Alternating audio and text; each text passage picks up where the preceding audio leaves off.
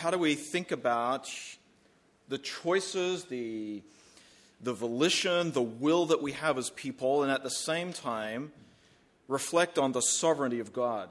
As we read Scripture, Scripture is pretty clear that God is the sovereign ruler. He is the king over everything, and that he makes promises and he fulfills those promises, and no one can thwart his purposes. And as we read through Scripture, we see that he holds humans, you and I, accountable for the choices we make. How do we resolve those things? How do we think about those things well? And what maybe a little reflection on why I chose this. One is I'm interested in resolving this. As I pastor, as I teach classes at LBC, these are perennial questions that we wrestle with as we read Scripture. You can't,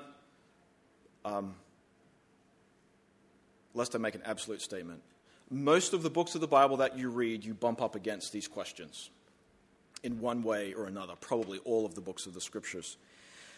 So I'm interested. It's something a discussion I come across, but I think particularly over the last year, as I've interacted with the saints here at Calvary, as I've interacted with my children, as my children talk about interactions they have with their peers, it seems that this is a question that maybe is burning a little hotter in some hearts here at Calvary.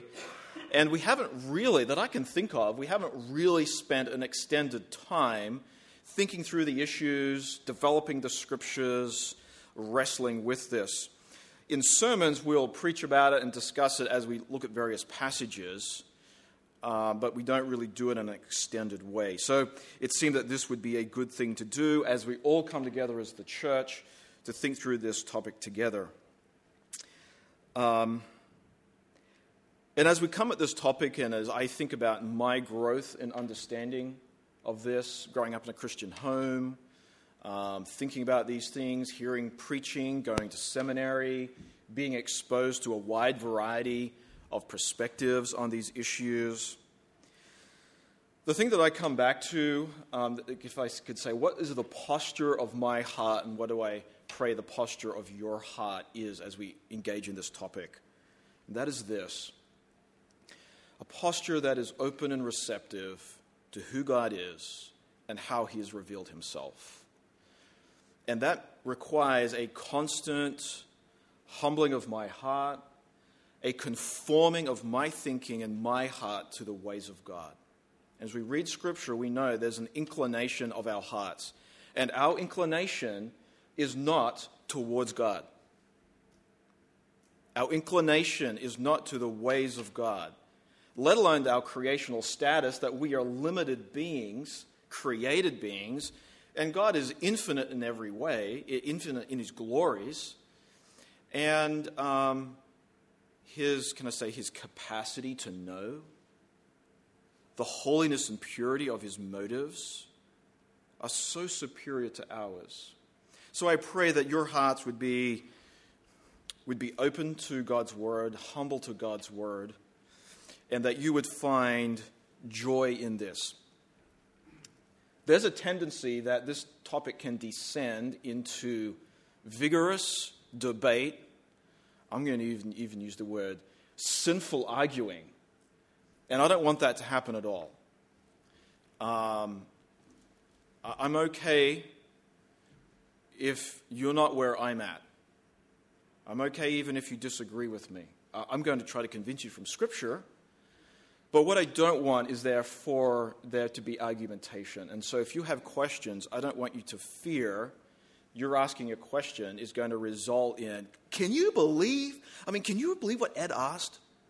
Like, that's unreal. No, I want there to be an atmosphere of open engagement in God's word and wrestling together. None of us here in this room, including me, have this thing tied up. In fact, I was listening to a sermon by John MacArthur yesterday. I guess I followed a link that showed a link. And it was a Ligonier conference, and so I looked at the rest of the speakers, a Ligonier conference on the sovereignty of God and free will and the sovereignty of God and human choice and responsibility and things like that. And I forgot why I was mentioning that. Oh, yes, MacArthur was saying, we are all growing in this, and none of us are completely satisfied in our thinking. I'm going to put a few different words to that. None of us get to the point of the knowledge of God to say everything about God makes complete sense to me. We're never going to reach that.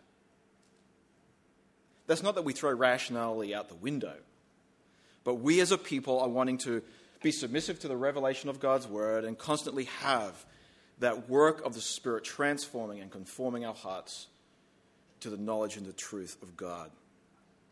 So let me just look at an overview where we'll be going today. It'll just be an introduction. Then next week, in 1 week, pray for me. In 1 week, we're going to overview the position is not my conviction, not our conviction here at the leadership of Calvary, of the right understanding.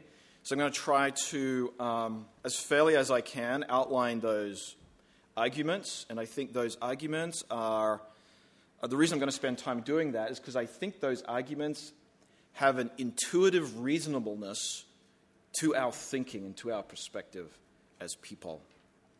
Then I want to spend some time just feeling the weight of the revelation of God, of the sovereignty of God. There is an immense weight in Scripture. I'm going to say a revelational demand. God is sovereign.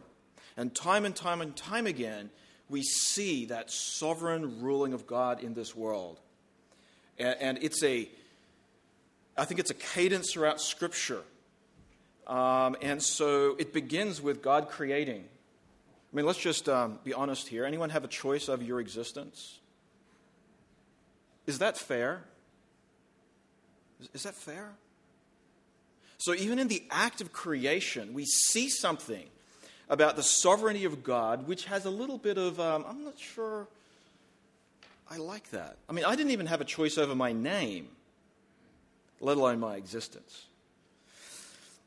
So we're going to spend some time thinking about the sovereignty of God in creation and his providence in nature over, think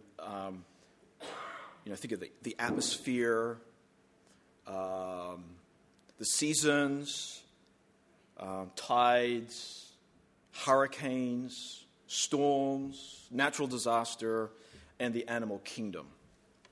Then we'll look at the providence of God over nations and leaders, the sovereignty of God in judgment, and I still didn't put that. Nathan said recreation. Recreation. I mean recreation here. I forgot a necessary grammatical thing here. Sovereignty of God in judgment and recreation. And so we'll spend some time looking at that. Then we'll move on and think about the fact that God has created us as people for worship. This assumes something of our volition, of our choice. And then God holds us morally responsible for whether we worship the Creator or reject Him as the Creator. Then we're going to look at the work of God in salvation. Firstly, what is the nature of depravity? What ways do unredeemed people live? What desires do they have? What kinds of choices do they make and can they make? Then looking at God's sovereignty in salvation, where He rescues us. I'm being deliberately provocative here. He rescues us ultimately to the true freedom of perfection in eternity. And that is a freedom to do righteousness for eternity. And it is a freedom from the possibility of doing the opposite, a freedom from sin. Then we'll move on and look at some issues in decision-making, suffering and evil, and prayer. Now, obviously, even though this is a summer series, it's a huge subject, and we're not going to get to answer all your questions. So just a little about that. You're used to me. I'm happy that you don't have all your questions answered. Okay, so what I hope, my goal is that you'll have some good frameworks for thinking, that as you wrestle, I'm sure you'll have new questions. It is my prayer that many of your questions will in some way be satisfied and resolved, but you'll have other questions that aren't resolved.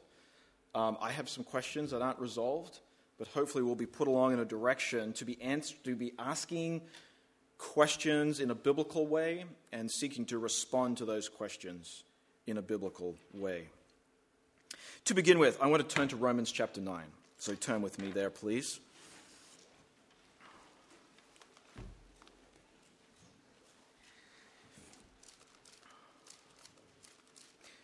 Okay, in Romans 9, my desire here in reading Romans 9 is fairly singular.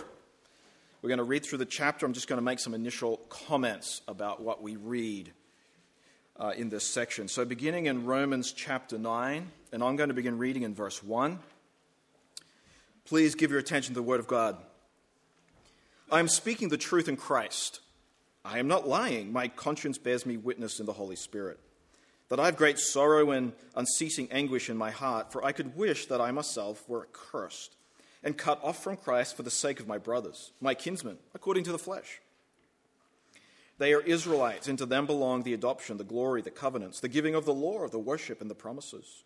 To them belong the patriarchs. From their race, according to the flesh, is Christ, who is God over all, blessed forever. Amen.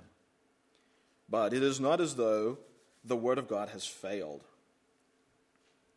For not all who are descended from Israel belong to Israel, and not all are children of Abraham, because they are his offspring. But through Isaac shall your offspring be named. This means that it is not the children of the flesh who are the children of God, but the children of the promise are counted as offspring.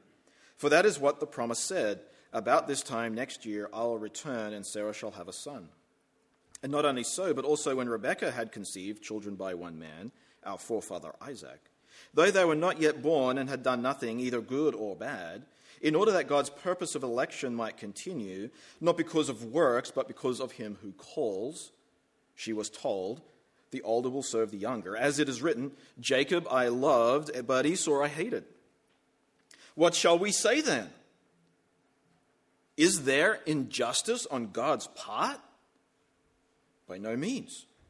For he says to Moses, I will have mercy on whom I have mercy, and I will have compassion on whom I have compassion. So then it depends not on human will or exertion, but on God who has mercy. For the scripture says to Pharaoh, for this very purpose I have raised you up, that I might show my power in you, and that my name might be proclaimed in all the earth. So then he has mercy on whomever he wills, and he hardens whomever he wills. Well, you will say then to me, well, why does he still find fault? For who can resist his will? But who are you, O man, to answer back to God? Will what is molded say to the molder, why have you made me like this? Has the potter no right over the clay to make out of the same lump one vessel for honorable use, another for dishonorable use? What if God, desiring to show his wrath and to make known his power, has endured with much patience vessels of wrath prepared for destruction, in order to make known the riches of his glory for vessels of mercy, which he has prepared beforehand for glory. Now, the 2 points I want to bring here is that Paul anticipates 2 kinds of objections or questions. Now, Paul's been around the block a few times by the time he writes Romans. He's been out evangelizing. He's been ministering to the Gentiles. He's gone to many new cities. He's opened the scriptures many times. He's engaged in many discussions. He's engaged with many objections. And Paul, in his experience and his wisdom and in the inspiration of the Spirit, anticipates that the Christians reading this book to this letter to the Romans, and the Spirit anticipating Christians reading this discussion for centuries in the future, would ask these kinds of questions. What are the questions? Well, as I'm hearing you talk, Paul, hang on, doesn't that make God unjust? And hang on, Paul, if that's the case, then how does he still find fault? These questions that Paul anticipated and the Spirit anticipated, we resonate with. Whatever Paul is claiming here, whatever he is speaking of regarding the work of God, it is natural that humans, that even redeemed people, Christians, would read that and have these two kinds of questions. The doctrines that Paul is talking about, said another way, it's normal and natural that we read it and go, hang on, that doesn't make any sense. I'm not sure that's the right way to think. I mean, because if you think about it this way, doesn't that make God unjust?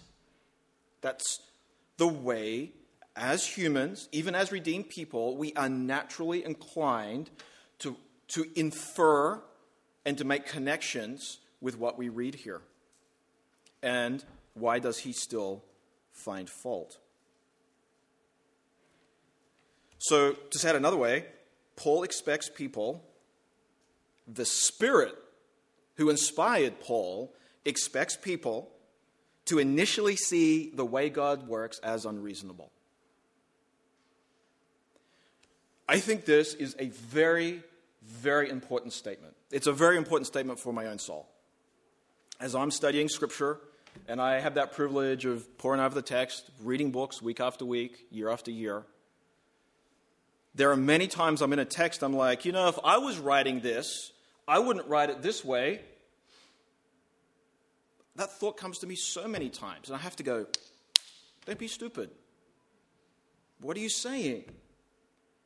Or if I was going to talk about it this way, I'd at least give these other examples or introduce these other caveats or say these other things.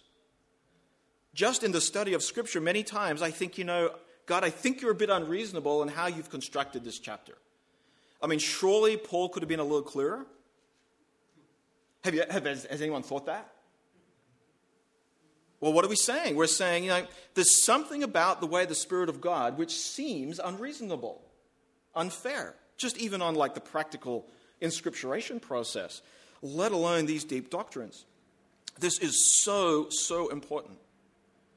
That as we read Scripture, we anticipate our reflexive response to what we learn of God in so many ways. And that reflexive response that we have when we go, hang on, is God just? Is God fair? That doesn't seem fair. I want you to recognize that and go, oh, I see what I just did. That doesn't mean that your first read of Scripture was right. But it does mean that the first inflection of your heart is to question God. So I'm going to read what you see in front of you again. Paul expects, and the Spirit of God expects, people to initially see the way God works as unreasonable. This should be a part of your praying. Lord, I don't naturally think your thoughts in accord to you into creation. I don't naturally think your thoughts after you. I naturally think human thoughts, distorted human thoughts, which don't sync up with your ways and your purposes and your revelation. As I read your word, help me to understand it clearly. Help me to use my brain. Help me to use all the resources you've given me with teachers, with understanding grammar, thinking carefully, thinking accurately, thinking logically, not throwing rationality out the window and just giving up to mysticism. But in that process, constantly recognizing, oh Lord, help me to understand your word rightly and to be submissive to your word. And at some point, there's a step, and it's not a step of blind faith, it's a step of submissiveness. I see what God says, I understand what he means. I have lots of questions still, but I submit to what he says. And that point of submission is not a point of absolute knowledge, absolute understanding. It's not the point of no longer having questions. It's the point of being submissive to the Word of God. Now, all of that does not say, I'm not trying to defend our theological position at this point. All I'm saying is I want us to have a certain posture of heart as we read God's Word and particularly wrestle through this issue. And it seems to me that I think the Trinitarian reality of God is the preeminently mind-blowing revelation of God, 3 in 1, 3 persons in one being, indistinguishable in essence, distinguished in relations. That close to that in my mind is wrestling with understanding the nature of God and his sovereign rule in this world and our responsibility in volition and choice. I study Scripture, I want to be submissive to Scripture, and I still say, I don't get it yet. And I suspect for all eternity, we won't get it fully. I expect in glory I'll get a whole lot more. I expect to understand Scripture a whole lot more, but I will never attain to the status of God's comprehensive knowledge, of God's comprehensive wisdom. I will never fully get my hands around who God is and how he works. And it seems to me, the infinite eternal God, we will forever and ever be gazing into his glories with new insight and new awe and new worship, beholding the glories of the infinite eternal God. And as we wrestle with this topic, I think this is just a foretaste, an anticipation of what it is to worship the infinite God.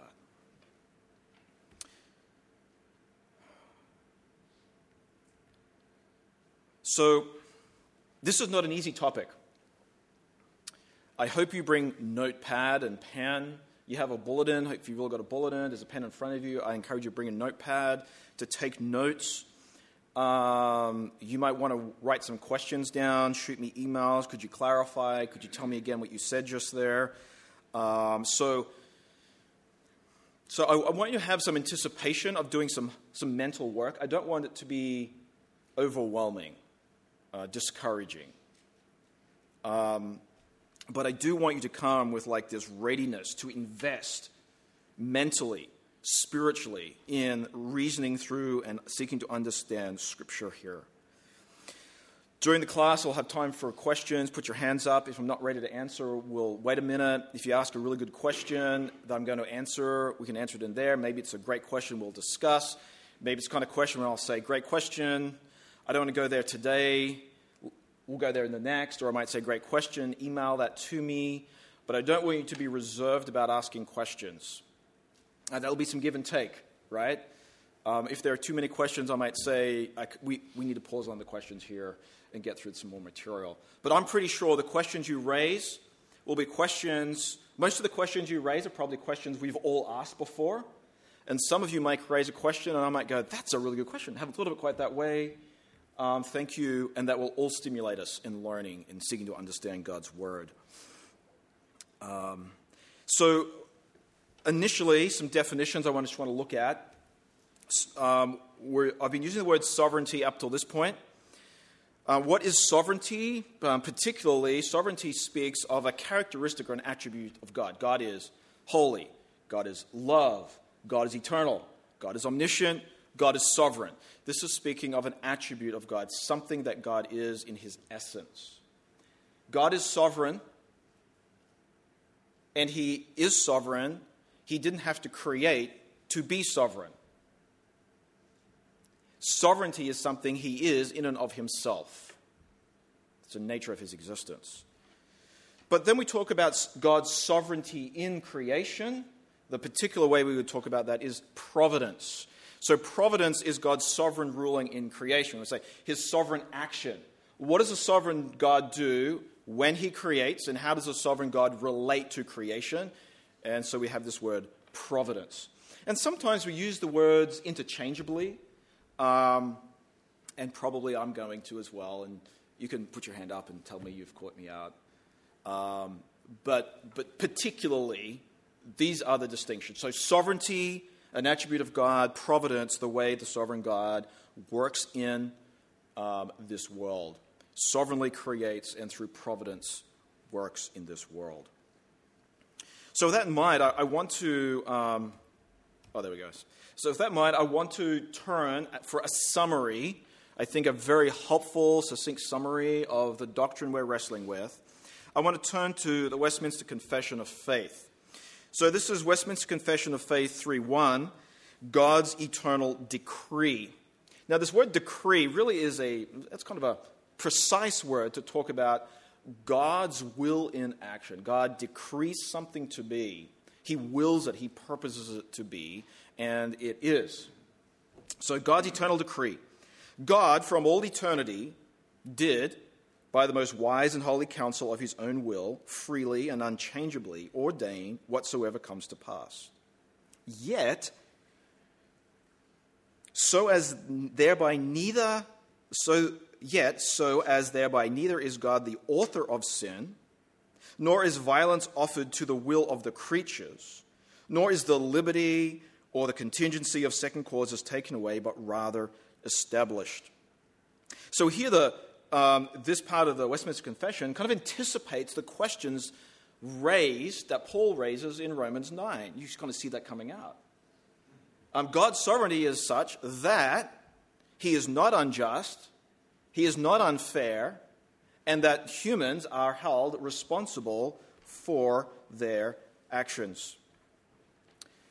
And then 5.1, providence. God, the great creature of all things, doth uphold, direct, dispose, and govern all creatures, actions, and things, from the greatest even to the least, by his most wise and holy providence, according to his infallible foreknowledge and the free and immutable counsel of his own will, to the praise of the glory of his wisdom, power, justice, goodness, and mercy. So these statements, I think, are helpful places to pull together and to summarize the doctrine that I believe we see in Scripture regarding the nature of the eternal God and his engagement, interaction with, working out of his purposes in creation, both inanimate creation, animals, morally responsible creatures like humans. Okay, so I'm curious, as you think about this and as you've thought about this in the years, I'm curious to hear some of the questions you have as you come at this topic. So here's an opportunity to kind of float some of these out, and maybe you might float them in a way that I might not have phrased them. And so I think it's just a good time to hear. I'm curious. Okay, I think I saw John's hand first. Yeah. Well, one of the things with Paul mentioning in Romans 9, about trials and sufferings and misunderstandings of it. For trials and sufferings, whomever goes through it, whatever direction, when they're permitted, could it be considered in God's sovereignty and God's eyes as sort of a training exercise for us to be able to gain experience, to gain knowledge, to gain...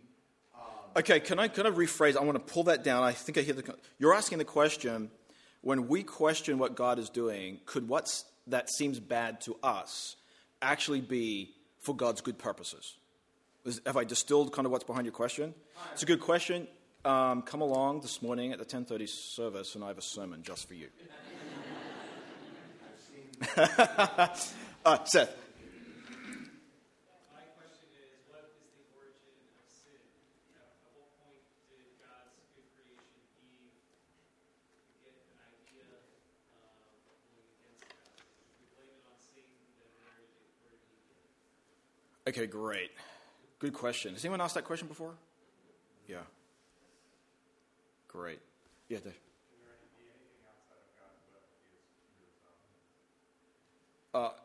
Can anything happen outside of his will? Yep, okay.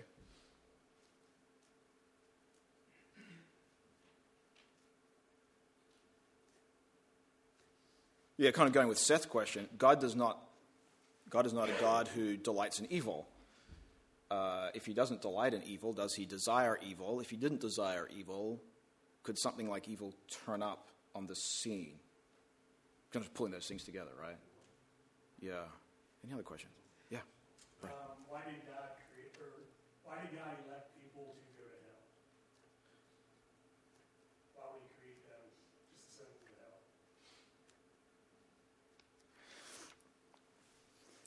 hell? I want to tweak that question a little because there's a presupposition in there that I want to open up further. Brad used the word elect. Why did God elect people to go to hell? I want to make that even broader. Why did God even create any person knowing that they might or would experience the punishment of hell? So I'm not even presupposing like even a theological position on how one might get into hell or why one might get into hell. I'm just saying if God knows everything and he knew at least one person would go to hell, what's up with that? Okay, great question. No one has any other questions? Well, that's as easy. We just have theodicy and God's decrees and the damned. Yeah, that's... Come on. Yeah, you've got to have some more questions. Yeah, thanks, Nathan. Okay. Has anyone... If God is sovereign, why pray? That's a great question. I couldn't count on one hand.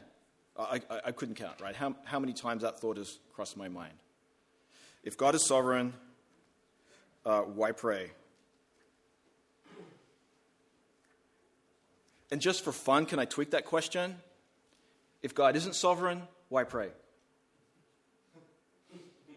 Okay, another question. Dave. Okay, yeah.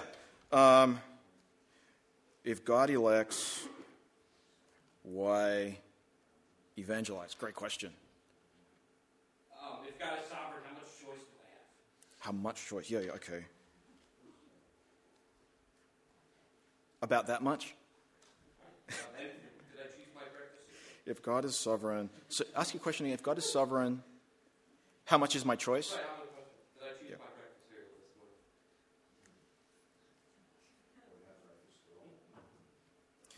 morning? Okay, great question. Any others? Oh, yeah, sorry. Why do people say sovereignty means God is like Lord, able to do whatever he wants? Sometimes, and then other times go along and say that means God then determines every single thing that happens. Okay. So you're kind of drilling down into a question of how we use the word sovereignty. Yeah, we'll certainly get that. If God is sovereign... Am I hearing a question right? If God is sovereign sometimes, why does that mean he's sovereign all the time? Or if he is sovereign and he... The word sovereignty, if it comes from in the Bible and says he's Lord, he's that, so that's like the NIV might translate Lord, Yeah. as sovereign. Yep. Okay, that just means he's king, supreme king. Yep. Why does that mean then that, say, Joe Biden then dictates everything, or that God has to dictate everything? Okay. Does that make sense? Yep. Assuming that, like, the president is the king. If the president was the king. Yeah, great. God is the king. I'm not equipping. Yeah. I'll pull back a little. I hear your question. It is always good to qualify. Yes. Otherwise, people say, did you hear what Andrew said? I think that raises a good question. Sometimes the discussion is framed, I believe in God's sovereignty, you don't believe in God's sovereignty. And until you get on the periphery of some, over-the-edge areas out of orthodoxy, when you're within that, it's not that one theological position says we believe God is sovereign and another theological position says we don't believe he's sovereign. Both are saying God is sovereign. The question is, in what ways does he operate or function in his sovereignty in this world? So it's kind of related to your question as well. Yeah, great. Thank you, Andrew. Yeah, George. So, in our country, we have elections, and it's not that way around the world, but if God is sovereign, then why should we participate in something like that when we already know he's chosen the leader? Yes. And that question is kind of related to If God is sovereign, why pray? If God is sovereign, why evangelize? We're kind of asking the question, like, if God is sovereign, then we're not asking just a question of, do I have a choice? We're kind of asking a derived question that doesn't even matter. Like if God is doing his thing, then he'll do his thing, and it doesn't matter what I do. Yeah. And boy, we've all thought about that too, haven't we? Does it even matter if I do X, Y, or Z? And sometimes we can go to the other side and go, if God is sovereign, or if God is sovereign doesn't matter, we can go to the other extreme and say, since God is sovereign, if I take out house insurance, I'm not depending on his sovereign will, but somehow they're unrelated. Or if God is sovereign, birth control is sinful, or something like that. And that's kind of how we wrestle on the other extreme. Yeah, great question. Yeah, Nathan.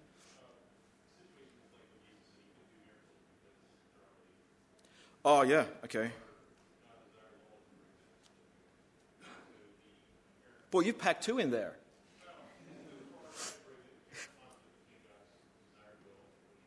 Yeah.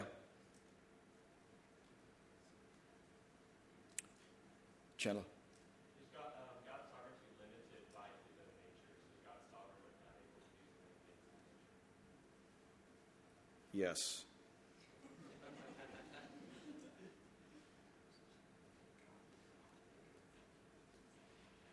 I remember in seminary, can God build a rock too big for him to lift? Right. Great question. If God is sovereign, is there something limited by his nature? Yeah, that's kind of really thinking about the doctrine of God and how those attributes function. Yeah, Nathan. If Jesus became a man, did he have to give up some of his sovereignty? Or how did humanness relate to sovereignty? Yeah, okay.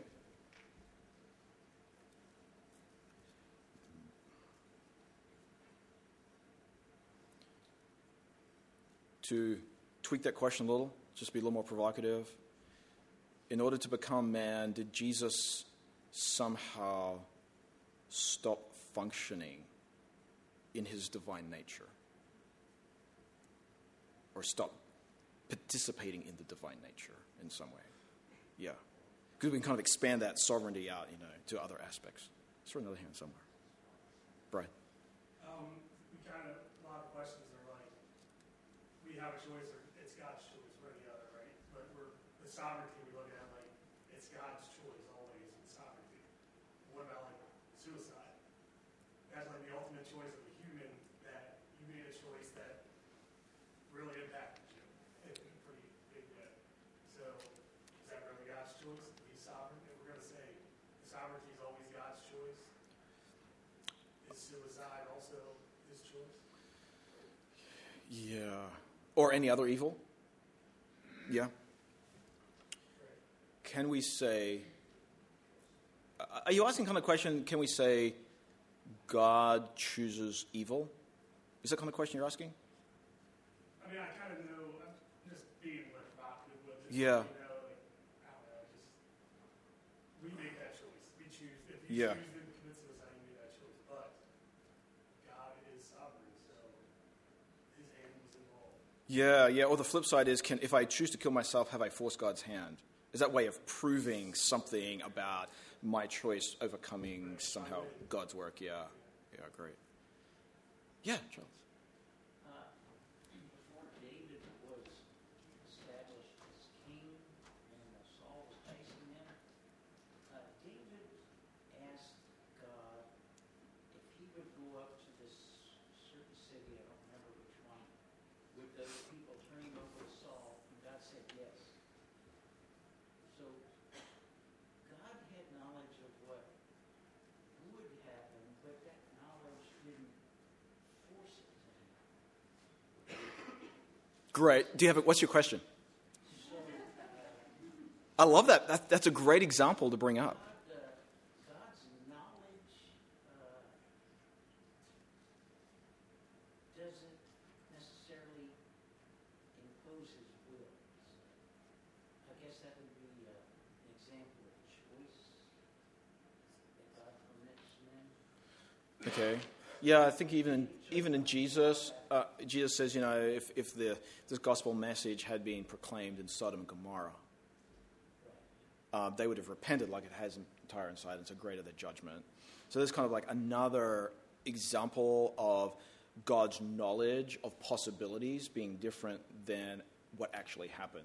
So if we broaden out your question, is how might we think about God's knowledge of possible eventualities and what actually happens? And what do we do with that? Yeah, great question. Okay, so I'm looking at the time. We should... Thank you. I think I'm going to guess most of the questions that were raised, most of us have thought, yeah, we've thought something like that before. And these are the things, as we read Scripture, we kind of, might be reading through, where is that? Second Samuel. Is that 2 Samuel? I'm thinking. Reading through the Bible in a year, and you read it and you go,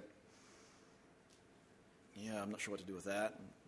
You don't have an answer you're going to read on. And so hopefully we can have some tools to begin to reason through how to respond to these passages and how to wrestle to get some kind of parameters on some kind of resolution. We might not get a definitive answer, but we might be able to say some true things that keep us going outside the bounds of orthodoxy, helps us read Scripture accurately, but doesn't give us all the answers. I think an example, let me just use this, as we think about the Trinity. Can you explain the Trinity? No, I can say some true things about the Trinity and say some things the Trinity is not. We might say there aren't three gods. There is one God, one essence of God. So we affirm something, one essence of God. We say you should not say there are three gods. So it gives us some parameters of orthodoxy around which we try to speak accurately. And we'll be doing some of that here as well, that Scripture gives us some bounds, some boundings in how this discussion should occur. And that preserves us, saves us from going wild, one direction or the other. And it helps us keep reading Scripture with greater insight as well. Okay, so we're going to hit some terms. And I'm going to run through some definitions here.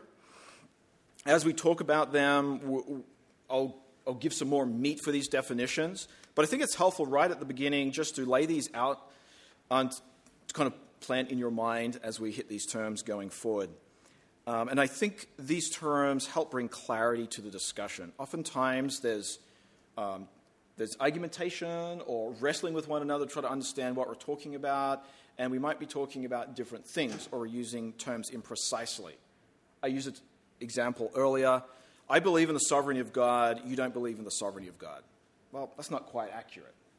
It would be fairer to say my understanding of the sovereignty of God and your understanding of the sovereignty of God is different in these ways. We might even say, actually, your definition is not an accurate biblical definition of what sovereignty actually entails. So there are different ways that we might use terms. So let me just look at a few definitions here. Determinism. Determinism is the idea that everything that comes to pass is determined or necessitated by prior conditions. Determinism is not necessarily a particularly biblical concept. Secular philosophers who try to think about our existence, some secular philosophers who have no regard for the Scriptures might have a view of this world that is deterministic. That is, you live in such a world that your decision now is dependent upon all your prior decisions and experiences. So this is not particularly, we might say, theological, but theological determinism is thinking about this in more theological terms, that God providentially determines or decrees everything that comes to pass, including human choices. And we saw that perspective from Westminster Confession.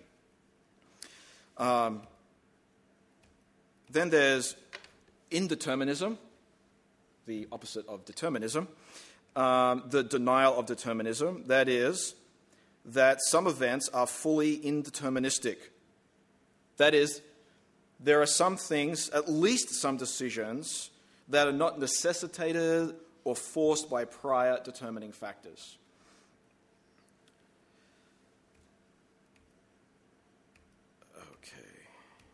moral responsibility, what are we talking about here? A person is praiseworthy or blameworthy as a consequence of their morally significant actions. That is, actions of right or wrong. And then free will, when we talk about free will, what are we talking about here? The power or ability to make morally responsible choices, to perform morally responsible actions. Now here I'm using the term free will in a broad way. And I think that is necessitated by the issues we're dealing with.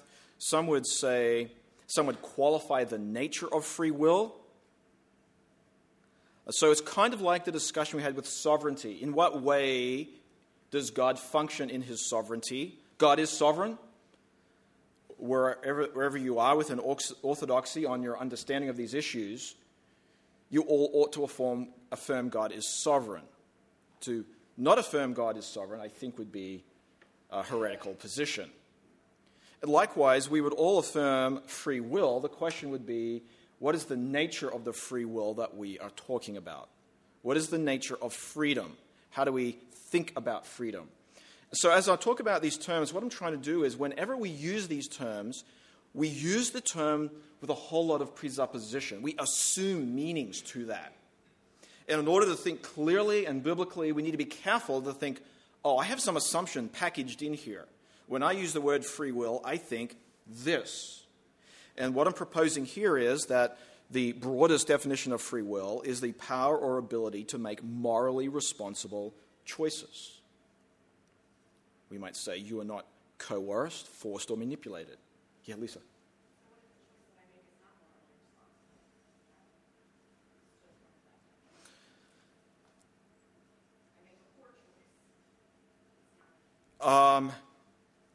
Great question. So I'm developing this just with the categories I have. So the way I'd answer that question is, as I look at Scripture, every choice I make has a moral element to it.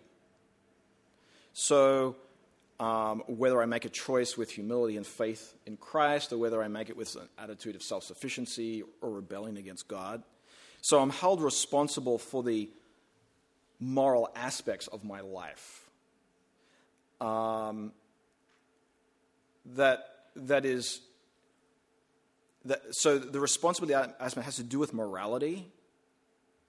So here I'm talking about the particular choices and responsibility. I think you're asking the question, broadly, any choice I make, take all the categories away, are any choices determined by God?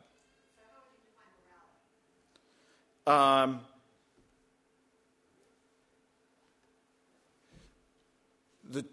The moral choices we make have to do with our attitude or perspective on God. So when I'm using the term moral choices, I'm thinking about, do we live in submission to the authority of God, or do we rebel against him? I'm thinking of Romans 1 there. Strictly, we might use the term morals to speak of particular acts. But here, when I'm using the word moral responsibility, I'm not just thinking of, stealing, committing adultery. I'm thinking of God holding us morally culpable. Jesus distills that down to say, love the Lord your God with all your heart, soul, and mind. Love your neighbor as yourself. So, most broadly, we'd say, what is moral responsibility?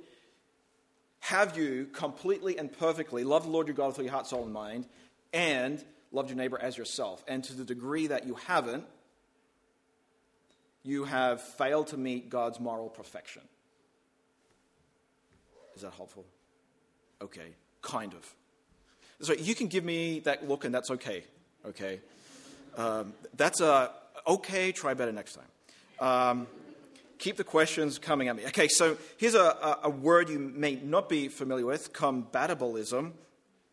Big word, but I think it's a helpful word, and don't be afraid of it. It's just a really useful word. What is compatibilism? It's the view that determinism is compatible with moral responsibility. So, compatible, that God's sovereign decrees are compatible with moral responsibility. and the freedom with which we make choices. So is it compatible? It would be the position that says it's compatible. The alternative position, broadly, is what we would call libertarian free will. The view that determinism is not compatible with free will or human responsibility. So libertarianism is the ability to make free choices that are not determined. And have this perspective is not to say that someone who has this perspective does not believe in the sovereignty of God, but rather that God's exercising of his sovereignty in creation is done in such a way that it does not interfere with man's freedom to choose whatever he might choose. And libertarian free will, notice, is a qualifier to free will. It's saying what kind of free will? It's a free will that has complete liberty. That is, the choice of people is genuinely free to choose whatever, beyond whatever they desire, but whatever is possible. And technically, this would be called the freedom to choose to the contrary. Uninfluenced, uncontrolled, uncoerced from any previous experiences or even from your desires. So it's a freedom to choose the contrary. So there are a few definitions, and as we talk about them going forward, if you've forgotten what it means, if you want me to clarify that, just put up your hand. But I think these are helpful words, and what I want is that these aren't like scare words, that these are helpful words for us to reason carefully in understanding our position and what Scripture says. Let me just finish with this question. How glorious is God? Now, this is not really getting at the heart of the class, but in one way, but it is in another way. I want us just to pause here and think about this question, how glorious is God? I was asking another question, how big is God? We are wrestling with a profound question here, the nature of God's sovereignty and the nature of human choice. And one of the things we wrestle with is, hey, God, you don't make sense. And I just want to pause and just step back a little and reflect on the glory of God. We can't even comprehend the immensity of God and the ability of God to do things, we might say, that are most apparent in the creation that we observe. We don't have the knowledge or the comprehension, for example, to understand all the connections and all the relationships in the human body. But God, in his infinite wisdom, had complete and perfect knowledge, and out of nothing created the human body in its amazing complexity. We can't even begin to really touch or to access or to comprehend the glories of God as revealed in the creation that we can touch and feel and see around us, let alone the glories of the universe or the amazing complexity of the ecosystem of this world. So if nothing else this week, I'd encourage you just to think about the world around you, the tangible world, and to reflect, how does this stimulate me or stir me to reflect on the marvelous glories of God? He is immense. He is marvelous. He is grand. I can't even wrap my mind around this. You can't even think. The human mind doesn't even have the capacity to think all the true things that knowledge has given us about the body at the same time. We have to think in parts, in perspectives. So let me finish with reading from Romans 11, verse 33. Oh, the depth of the riches and the wisdom of the knowledge of God, how unsearchable are his judgment, how inscrutable his ways. For who has known the mind of the Lord, or who has been his counselor, or who has given a gift to him that he might be repaid? For from him and through him and to him are all things. To him be glory forever. Amen. Let's pray. Oh, Father, I pray